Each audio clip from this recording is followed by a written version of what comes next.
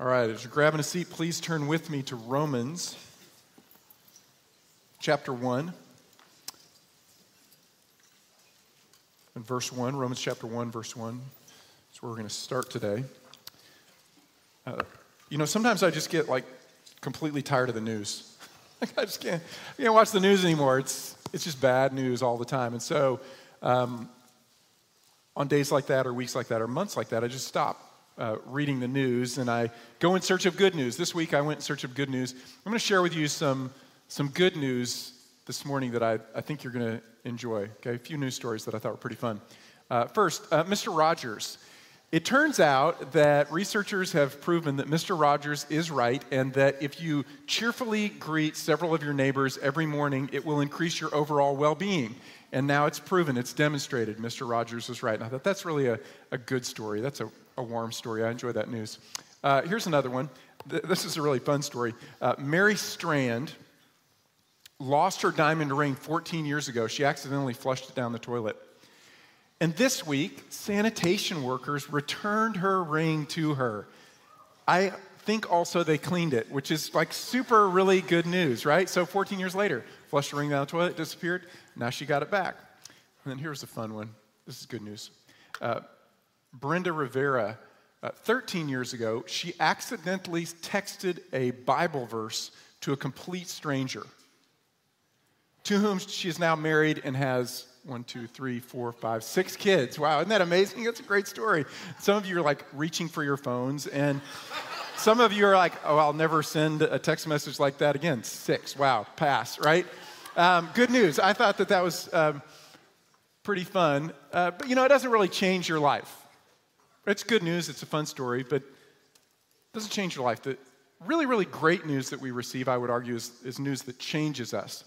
When Tristan and I were first married, we wanted to have kids, and for 4 years, we couldn't have kids. So for 4 years, God said no. 47 times, God said no. And then on the 48th time, we got good news. Nurse called and said that Tristan was pregnant. And it was such good news. We just got on our knees and we cried and we thanked the Lord, and it changed our lives forever. It changed us. It was really, really good news. So I want to ask you this morning, if you could imagine the best news that you could receive right now, what would you hear? The best news you could possibly hear. Maybe scientists have found a cure for cancer. Maybe they found a cure for your cancer. You're going to graduate on time. You're going to graduate. That'd be good news. You're going to get a scholarship, get a job, get a new job, get a better job. She said yes. Those are all really, really good news. But I'm going to argue the best news you can possibly imagine is nothing compared to the news of the gospel of Jesus Christ. The word gospel actually literally means in Greek good news, but I would argue it's the best news ever because it changes everything. It changes everything about your life. Absolutely everything. And so what we're going to do this semester, fall, and then beginning of the spring semesters, we're going to study the book of Romans, which is Paul's deepest and clearest exposition of the gospel of Jesus Christ. And my hope is that we would, as we dig deep into the gospel, you would have just a much more profound appreciation for what Jesus Christ has accomplished for you, and also what that means to you absolutely every single day in transforming your life into the image of Jesus Christ. So before we begin and dig into the text itself, let's do a little background. Romans is written by the Apostle Paul. Really not much argument about that. Paul was raised outside of Israel. He was born in the city of Tarsus, which was a Roman city, but it was heavily influenced by Greek language and culture. So Paul grew up learning Greek language, exposed to Greek culture. He knew Greek literature, but he was raised in an Orthodox Jewish home. So he grew up practicing Judaism, and his parents were, in fact, so religious that apparently probably early teens, they took him to Jerusalem and they allowed him to study under Gamaliel. Gamaliel was one of the 2 most famous rabbis of the day. So Paul got the best education possible, and he became zealous for the law of God, zealous for the law of Moses, so much so that as he completed his training under Gamaliel, he aligned himself with a sect called Pharisees. The Pharisees were a group of religious leaders who viewed themselves as the most spiritual people in their community. In fact, they would probably have said they were the most spiritual people in the world. And their brand of spirituality, their brand of holiness included a lot of lists of rules and regulations, mostly negative, things you can't do, and some things you can do. And they judged not only themselves, but they judged everybody else by this list of rules and regulations. And they were a group on the whole that could be described as self-righteous.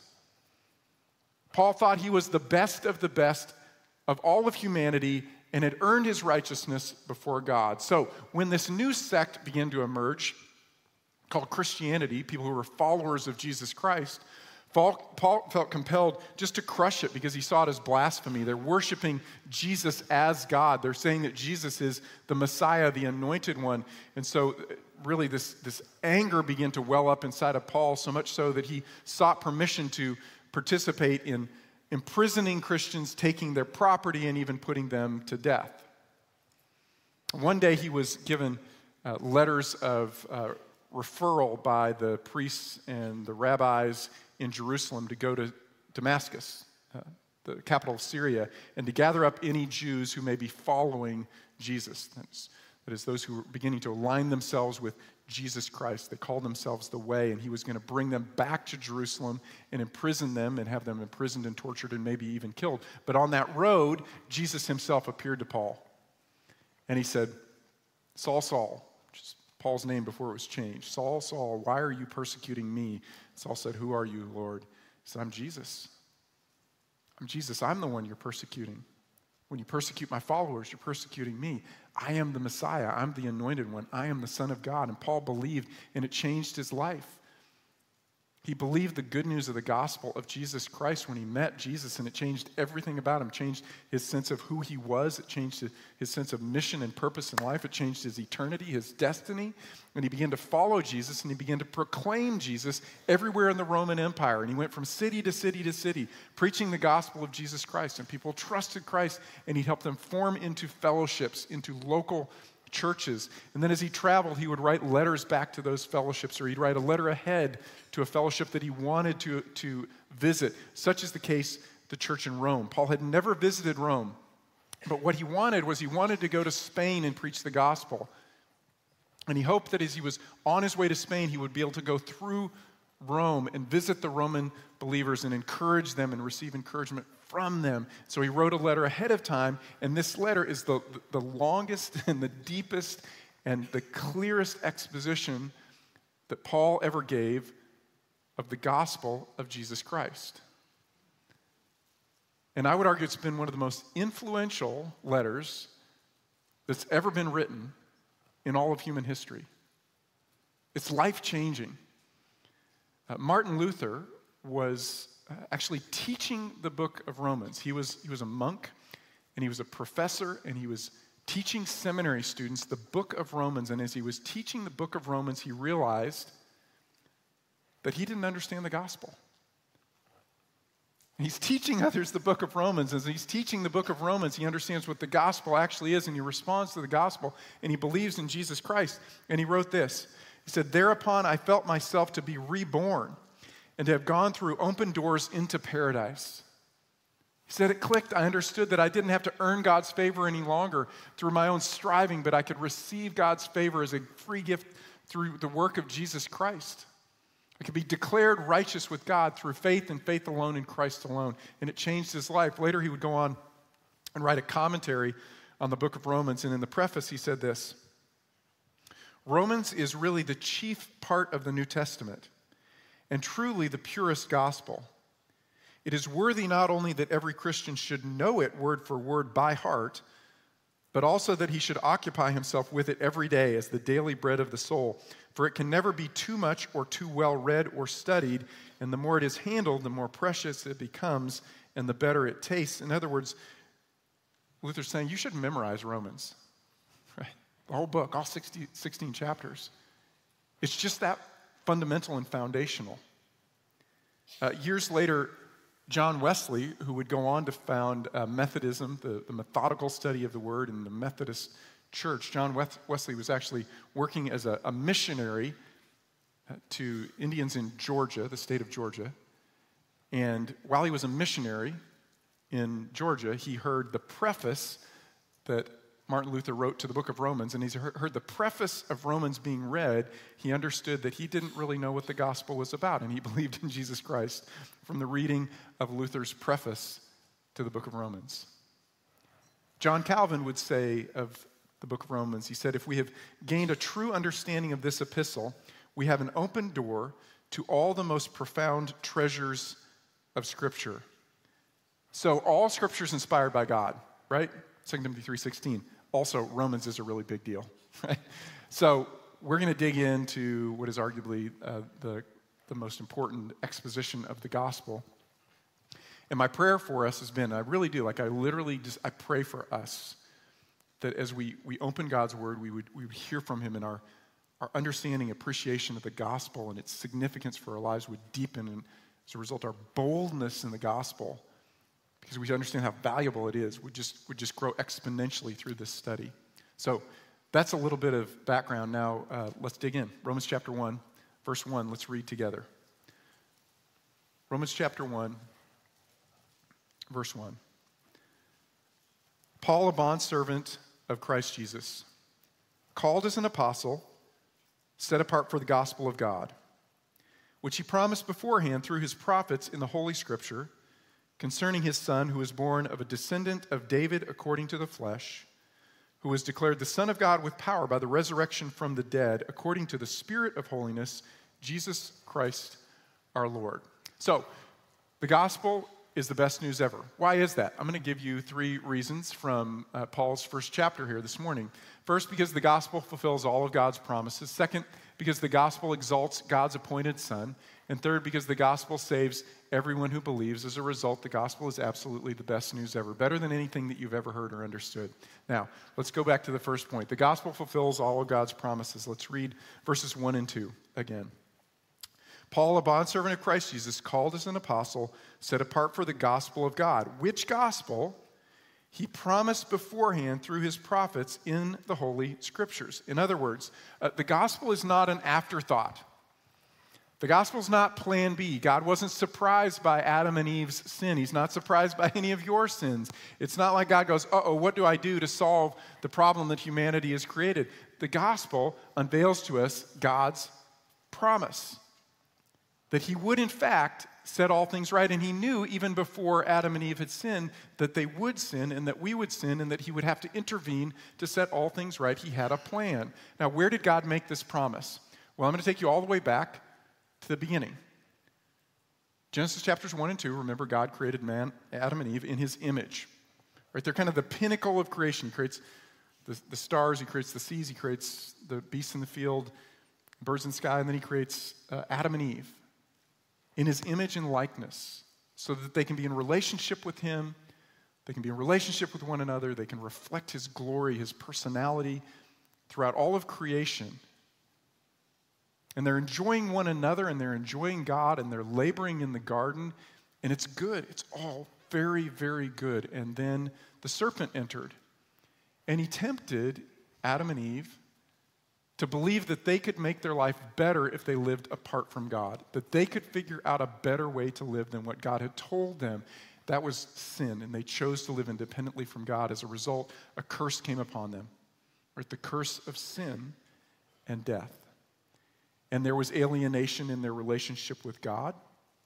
They were cast out of the garden and they couldn't go back in. There was alienation and friction in their relationship with one another.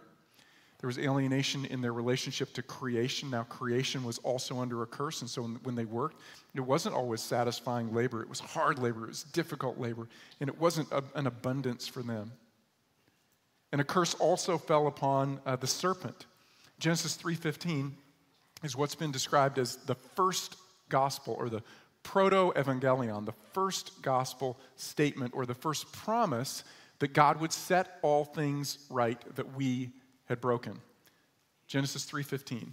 This is the Lord speaking. He says, "And I will put hostility between you," that is the serpent who represented Satan. "I will put hostility between you and the woman, and between your offspring," that is those who follow you, "and her offspring.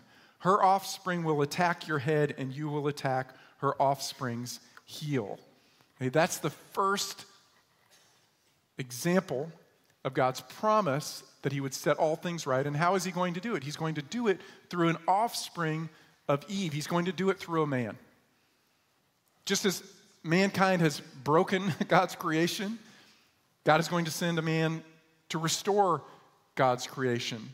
And so he says he will bruise you on the head or crush your head. That is, Satan, you will be fatally defeated. You will be defeated once and for all. But in that defeating, it will also bruise his heel. It will harm him. That's a prefiguring of the cross of Jesus Christ, right? This is the first promise of the gospel, that God will set all things right, that humanity is broken through a man. So who will this man be? Where will he come from? Well, years later, a man was born named Abram, and God made some promises to Abram that seed or that offspring who would set all things right would not just come through Adam and Eve, but would come through Abraham and Abraham's family. Genesis chapter 12. The Lord said to Abram, "Go forth from your country, from your relatives, and from your father's house to the land which I will show you, and I will make you a great nation, and I will bless you and make your name great. And so you shall be a blessing.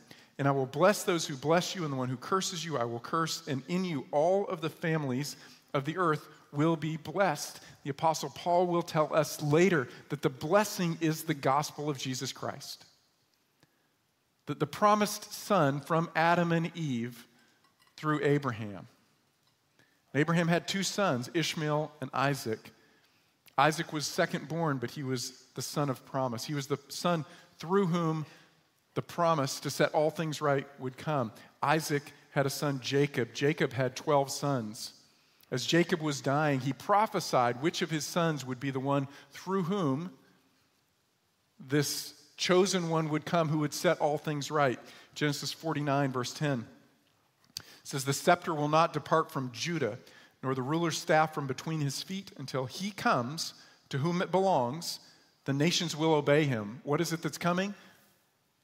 The opportunity to set all things right and to rule and reign over all of God's creation. Who's he going to be? He's going to be a descendant of Judah from Isaac, Abraham, Jacob, Adam, and Eve. This will be the one. Years later, David, a descendant of Judah, was given a promise by God. 2 Samuel chapter 7.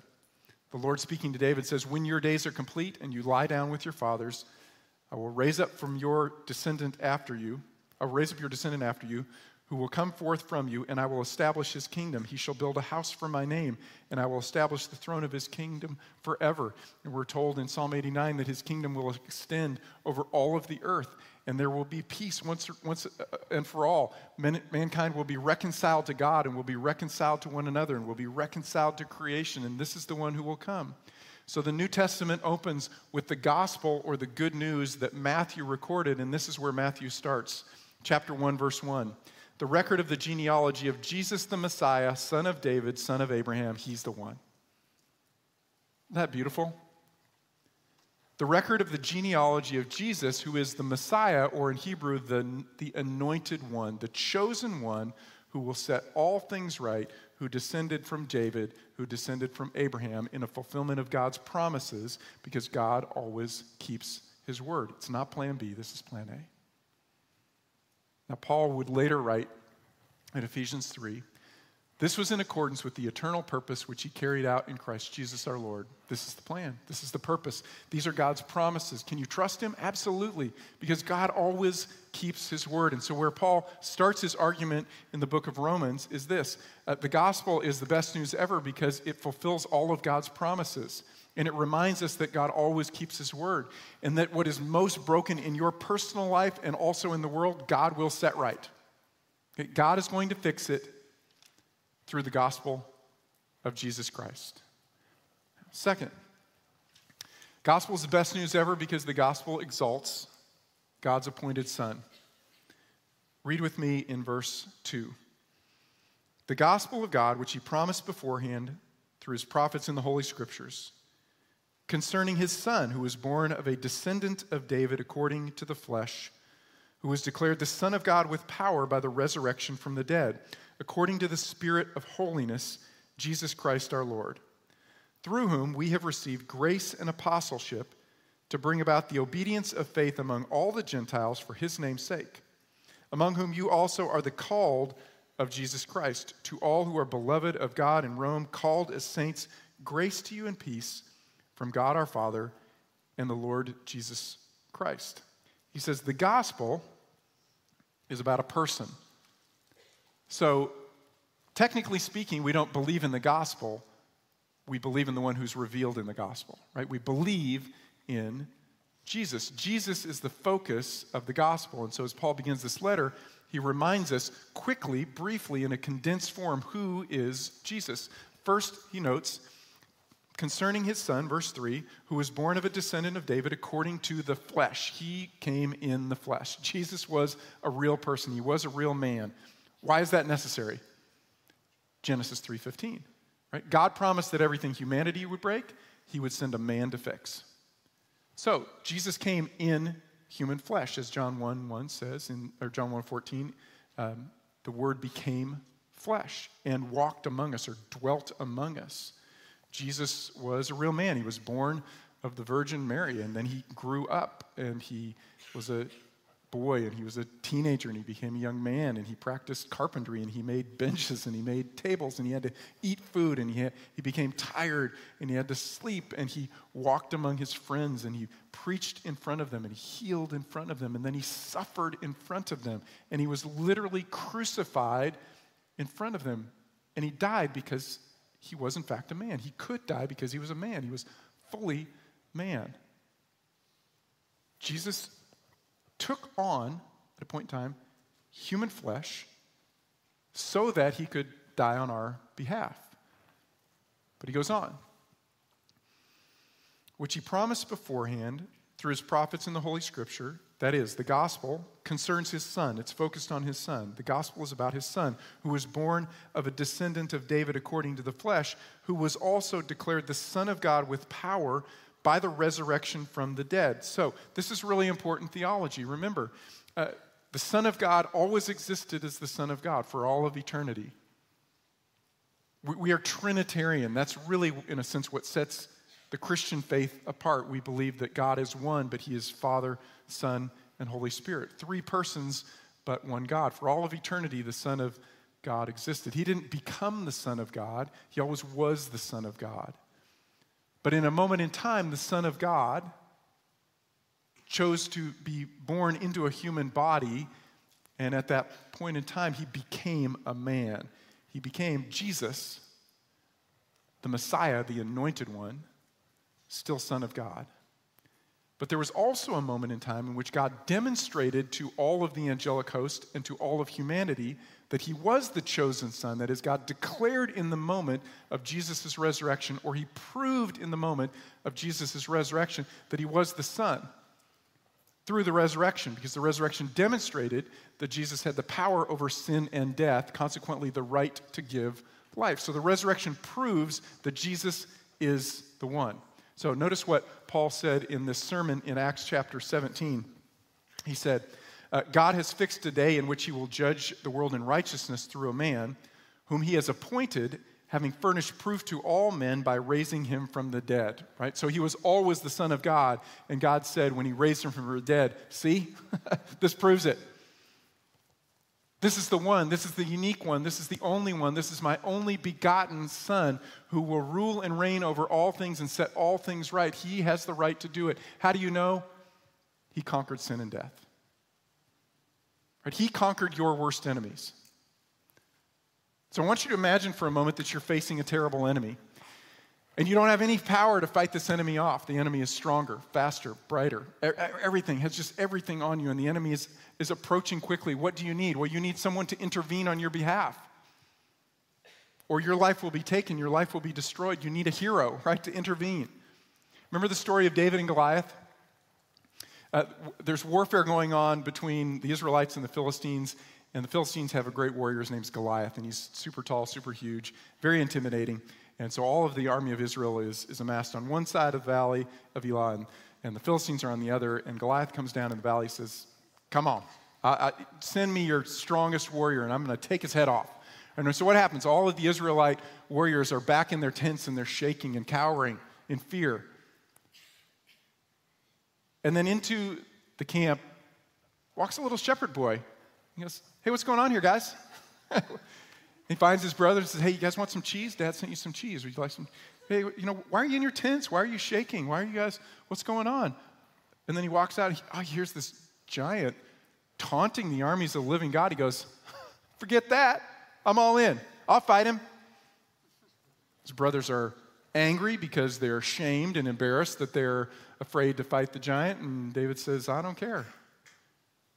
God's got me. I'm all in. And he steps into the battlefield and he kills the giant, takes off his head. And that's a picture of our deliverance in Jesus. Right? This completely unexpected, unassuming hero steps in to conquer a foe that seems to be unconquerable. God's Son, God's eternal Son, the second member of the Trinity, somehow, one of the greatest mysteries in Scripture, was able to become a baby, to take on human flesh. And he was born to peasant parents, not royalty. He was born in a manger, not a palace. I mean, that's not what we expected. Isaiah the prophet would say, he has no stately form or majesty that we would look upon him. If you passed Jesus on the street in Jerusalem, you wouldn't turn your head. He's not Hollywood.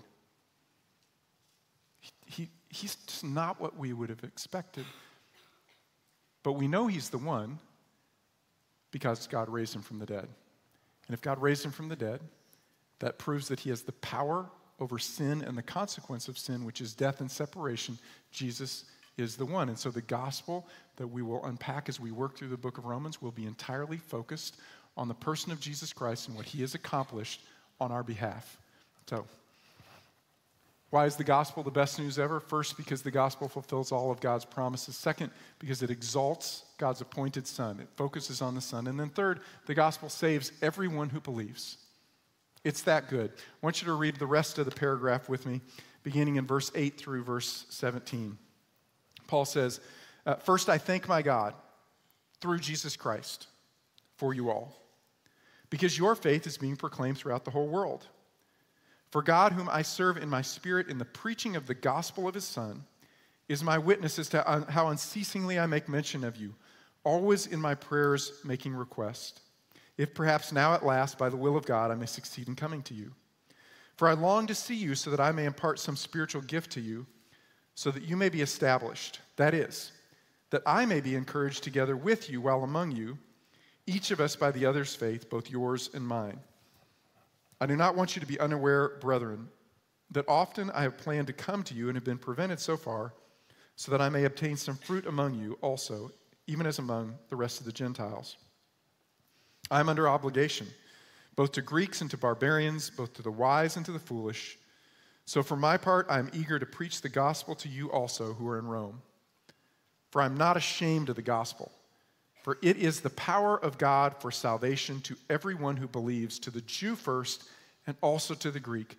For in it the righteousness of God is revealed from faith to faith, as it is written, the righteous man shall live by faith.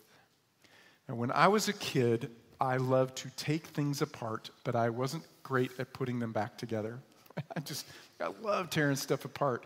But I'd tear it apart, and I couldn't get it back together, so I put it in a box, and I bring it to my dad. And my dad was really a genius at putting things back together. He'd put stuff back together and hand it back to me just in time for me to take it apart again, right? And there were times, though, that I'd start taking things apart, and I'd break it in the process, and I'd bring it to my dad, and he couldn't put it back together. And it was very disillusioning because I thought my dad was omnipotent and omniscient and he could do all things, but he couldn't. There were limitations. And then I became a dad, and my kids took things apart and would bring them to me, and they had this expectation that I could fix it, and then sometimes they'd break things and I couldn't, and I could see in their eyes their disappointment in me and their disillusionment. Dad, you're supposed to be able to do anything, fix anything, and I couldn't. I had limitations. What Paul says is this: the gospel demonstrates that God has no limitations. I'm not ashamed of the gospel because it is the power of God for salvation. What is most broken in the world, God has fixed through the gospel of Jesus Christ. So the God who created the universe out of nothing, who just spoke, and there's nothing, and then there's everything. That's the God who can fix what's broken in your personal life and what's broken in the world. The God that parted the Red Seas, that's the God who can fix what's broken in your life. The God who gave manna in the wilderness and quail in the wilderness, who destroyed Israel's enemies and allowed them to go in and take the land. That's the God who has sent his son Jesus Christ to fix all things. That's the power of God demonstrated in the gospel of Jesus Christ. Notice what he says here, verse 16. I'm not ashamed of the gospel.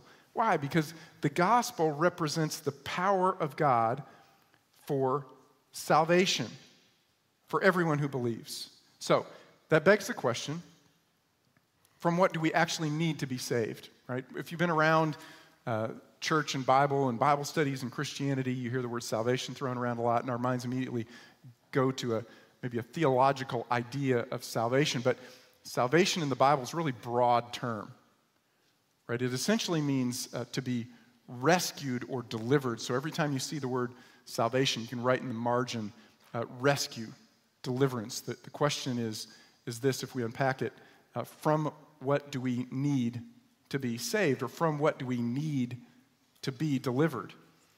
This week I did another little internet search on the biggest problems facing humanity. What is our problem?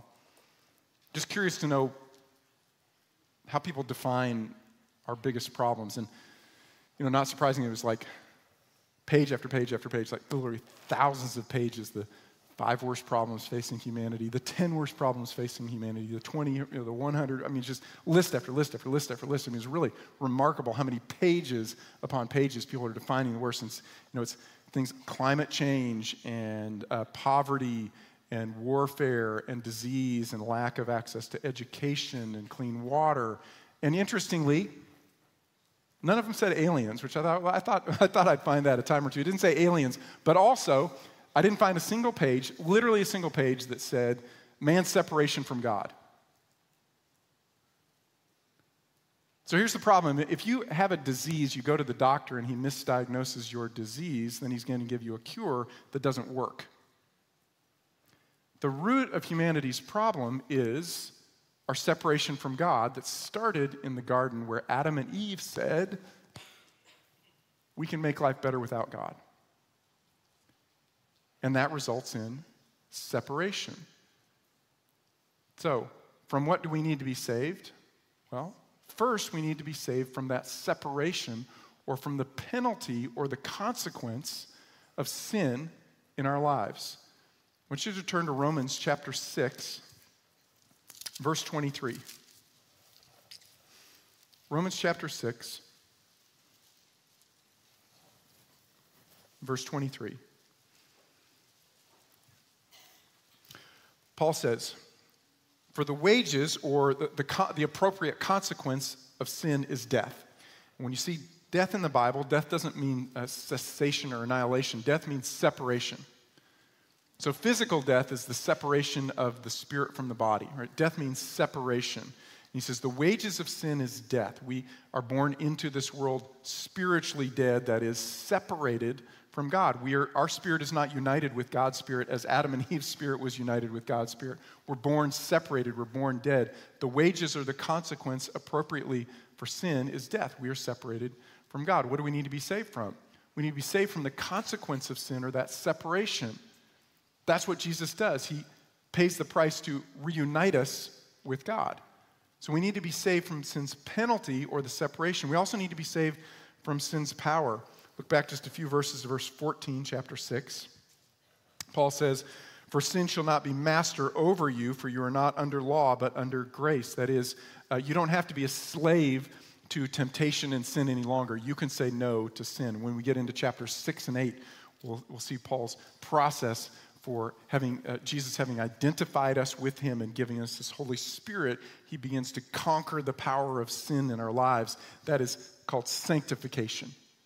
Right? Our present salvation, Jesus continues to save us. He has saved us from the penalty of sin. He is saving us from the power of sin. And as we listen to the voice of his Spirit, he makes us more and more and more and more like Jesus. Also, we're saved into the future because we were designed to live in perfect fellowship and harmony with God, with each other, with creation.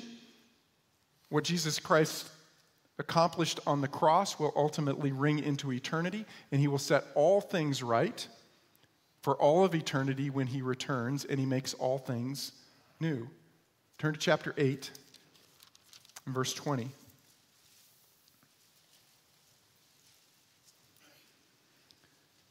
For the creation was subjected to futility. When did that happen? Genesis chapter 3. All right, the curse came on Adam, it came on Eve, it came on the serpent, it also came on all of creation.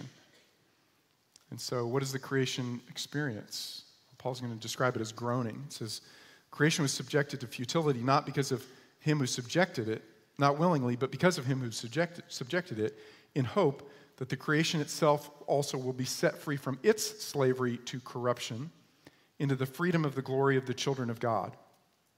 For we know that the whole creation groans and suffers the pains of childbirth together until now. Not only this, but also we ourselves, having the first fruits of the Spirit, even we ourselves groan within ourselves, waiting eagerly for our adoption as sons, the redemption of our body. That is, someday we will be resurrected, we will be glorified, Jesus will return, and he will remake all of the earth. There will be a new heavens and a new earth. Right now, creation groans. There's earthquakes and hurricanes and tornadoes, and there's drought and famine, and creation groans. Why? Because we brought sin into the world. And as a result, even creation came under a curse. But because of the death and burial and resurrection of Jesus, he has the right to set all things right. So he not only is saving us from the consequence of sin and from the power of sin, but he's saving us for the life that God designed for us for all of eternity. That's what we need to be saved from. How does Jesus do it? How does Jesus save us? Turn back to chapter 1.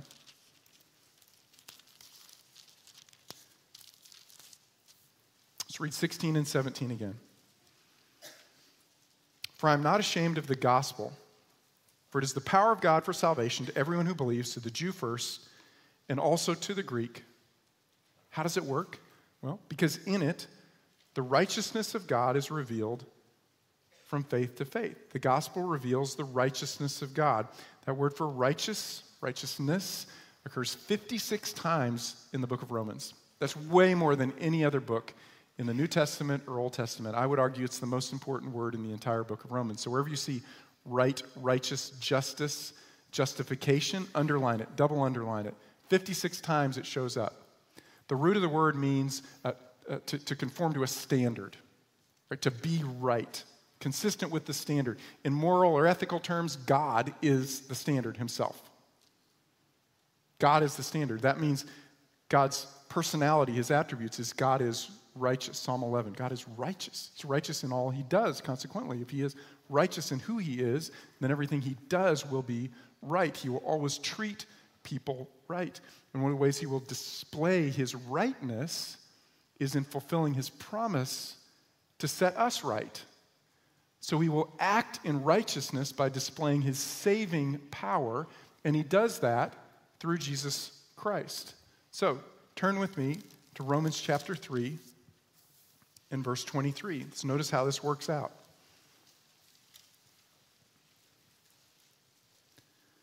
Romans 3, verse 23.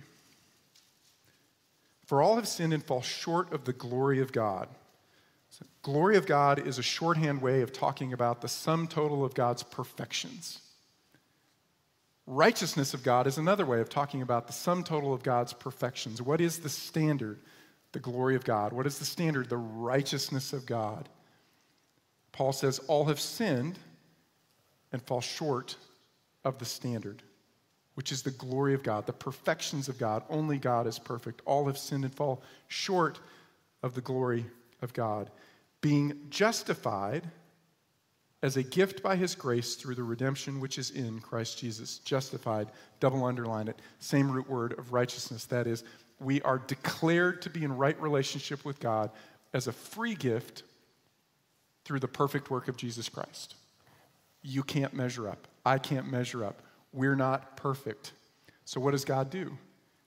He doesn't just pretend that our sin doesn't exist. He punishes our sin in Jesus. He proves that he has accepted the payment of Jesus by raising Jesus from the dead.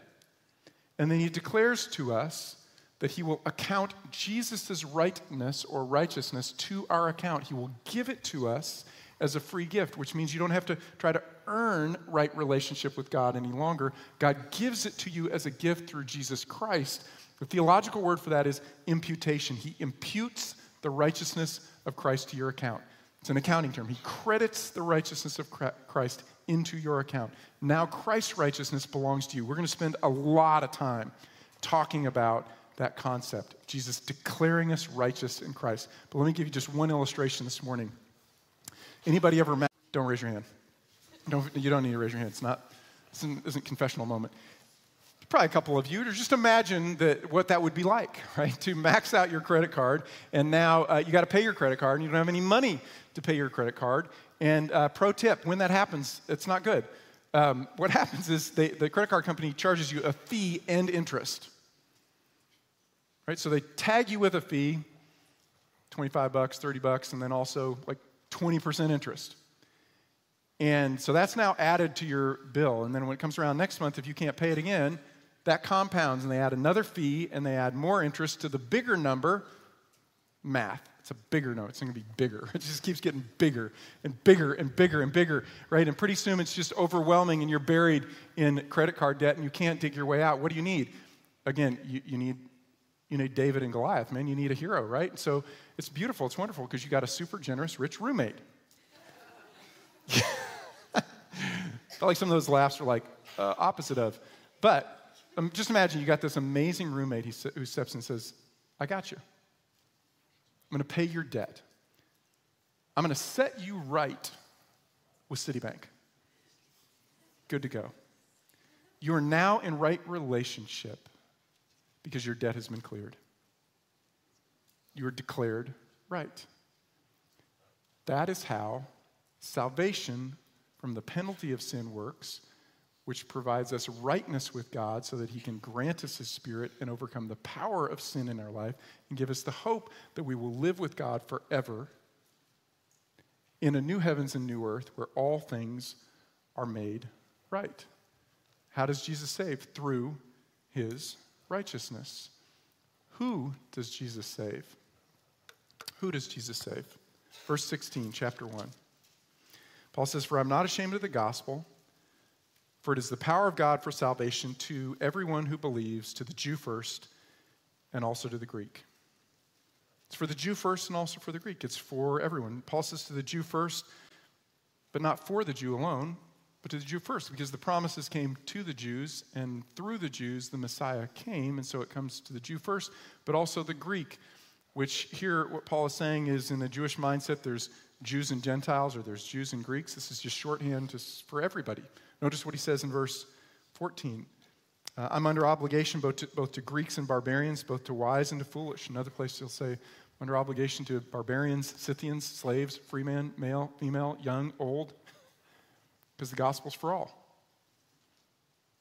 Why is that true? Because God made a promise. Abraham, in you all the nations of the earth will be blessed. So what God is wanting to do is to create for himself a family from every tribe and tongue and people and nation. The gospel is not the possession of the Jewish people. It's not possession of the Greek people. It's not possession of Americans or Koreans or Nigerians or Mexicans. It's God's gift to every man, woman, and child. So he wants to make this family, create a family for himself. Every tribe, every tongue, every people, every language, every nation in his family. It's for all. And so Paul says, you know what, I'm really eager to get to Rome. I want to preach the gospel in Rome. 2 reasons. One, because you're walking faithfully in the midst of a really difficult environment. Rome was a hard place to be a Christian. It was a deeply pagan place. There was all kinds of idolatry. Emperor worship was required. It was mandatory. There was incredible immorality and sensuality in the culture. And Christians were mocked and ridiculed. And he said, I want to be with you because I want to encourage you and I want to be encouraged by you because you're walking faithfully in a hard place. Also, you're in Rome. And that's the center of the empire. And if the gospel can take root in Rome, you know what's going to happen? It's going to go everywhere. So Paul did is he found these super strategic centers to plant the gospel so that the gospel could be taken to all of the nations. Kind of like College Station, Texas. The gospel is for everyone. One stipulation, you have to believe. Notice what he says. For the gospel is the power of God for salvation to everyone who believes. God offers you a right relationship with him as a free gift, but you have to say yes. But he doesn't coerce, he doesn't force. He invites, and he invites you into relationship freely, but you have to say yes. So notice what he says earlier, verse 5. We have received grace and apostleship to bring about the obedience of faith among all the Gentiles. The obedience of faith is the obedience which is faith. That is belief. Remember John chapter 6, Jesus was asked, what must we do to work the works of God? Jesus says, this is the work of God, that you believe. What is your responsibility? Respond to the gospel. Say yes to the gospel. Now, on the one hand, that's just super, super humbling because you have to admit that your worst problems and brokenness in your life you can't fix. You can't fix it. You're completely and utterly powerless to get at the root of the issue, which is your separation from God. You can't restore a relationship with God. You don't deserve it. You can't earn it. And that's super humbling. Also, it's really, really freeing because you can stop trying. Or you can stop striving to earn God's acceptance and favor. Instead, you can, in humility, just say, thank you. Thank you, Jesus. Thank you. Now, we've got two ways to apply this, to respond this morning. And that's this. First is believe in Jesus, the one who's revealed in the gospel. This isn't just good news. This is the very best news ever. And it may be that you're like Martin Luther. You may have even taught Bible studies on the book of Romans, but maybe the gospel never clicked. And you've continued just to strive to earn God's favor, to demonstrate that you're more righteous than the people around you. You're worthy of having that relationship with God. And you're working. And maybe it is this morning that you realize you need to stop working and actually just trust in the work of Jesus and say, yes, thank you. Let me encourage you. If that's the case for you, and the Spirit's kind of breaking through and making finally the gospel's clear, this morning would be the day that you would just say yes to Jesus. Okay? Believe in the gospel of Jesus Christ. It's going to change your life. Okay? It's going to change your life. Second application, for those of you who have already believed in Jesus, I would encourage you to boast in Jesus. Notice what he says here in verse 16. He says, I am not ashamed of the gospel. He says, I am not ashamed of the gospel. Now, if I said, hey, Preston, I'm not ashamed of you, you'd go, thanks, I guess. Were you thinking about being ashamed? Right? I mean, okay, this is a figure of speech. What Paul is saying is, I'm proud of the gospel. Okay, when he says the negative, I'm not ashamed of the gospel, what he's really saying is, I'm proud of the gospel. And Preston, I'm proud of you, right? I'm proud of you. I'm proud of the gospel, even though people are ridiculing Paul and mocking Paul for the gospel, right? This Jewish carpenter died, and now you say he rose from the dead, and somehow he takes away the sins of the world, and they ridicule Paul. He says, I'm not ashamed. I'm actually proud of the gospel. Other places he will say, I boast in the gospel. Why? Because the gospel is the very best news ever, because it gets at the root of humanity's problems. So of course I'm going to tell people about it, even if they ridicule me, even if they mock me, even if they put me in prison, even if they beat me and take all of my possessions, even if they take my life, I won't quit, because the gospel is the very best news ever. So I want to challenge you, encourage you, as we're digging into Romans and you're getting this deeper understanding of the value of the gospel, that you would boast in the gospel. Don't be ashamed of the gospel. Boast in the gospel. Even if the people around you, it's not their greatest felt need, it is their deepest need. To know Jesus Christ and be reconciled through him to God and have life that lasts forever. Boast in the gospel. Let's be courageous people this semester. Let's tell people about the best news ever. Can we do that? Let's pray. Father, I thank you for not leaving us in darkness, but showing us the truth of what you've accomplished through your Son, Jesus Christ. I pray that we would just grow in the depth of our appreciation of the work finished on the cross of Jesus Christ. I pray that we would grow in our confidence. I pray, Father, we grow in our understanding of how the gospel gives us power day to day to say no to sin and yes to life and righteousness. Father, I pray this semester would be genuinely transforming for each and every one of us. We thank you for Jesus. It is in his name that we give you thanks for all things. Amen.